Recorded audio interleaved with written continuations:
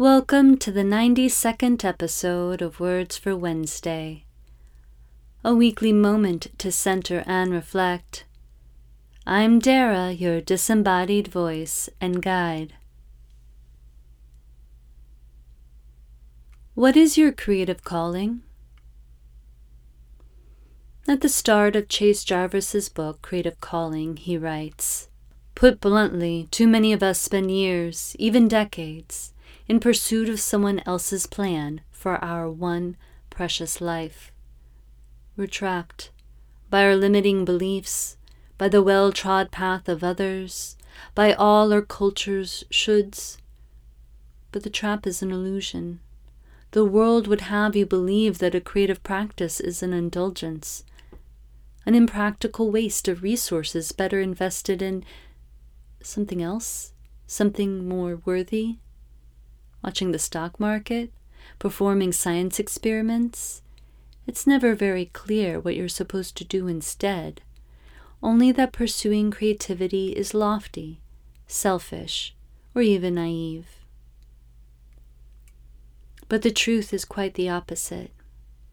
Creativity is your birthright. Establishing a creative practice is the foundation for whatever it is you seek. Creativity is generous, life-changing, mind-altering, and practical as hell. In fact, it's only by creating in small ways every day that we come to understand that we can create big changes in our lives when we desire or need them most. It's only through developing a capacity to create something that we can create everything. Activity invitation. Perform 2 acts of creativity this week.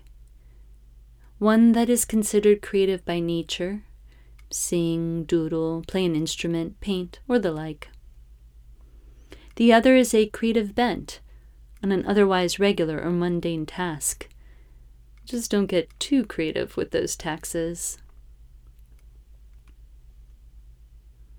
I'll leave you with a quote from Pablo Picasso. "The chief enemy of creativity is good sense." I hope these words could be heard in the place you are at the moment. If not, listen again later or simply wait for the next episode of Words for Wednesday.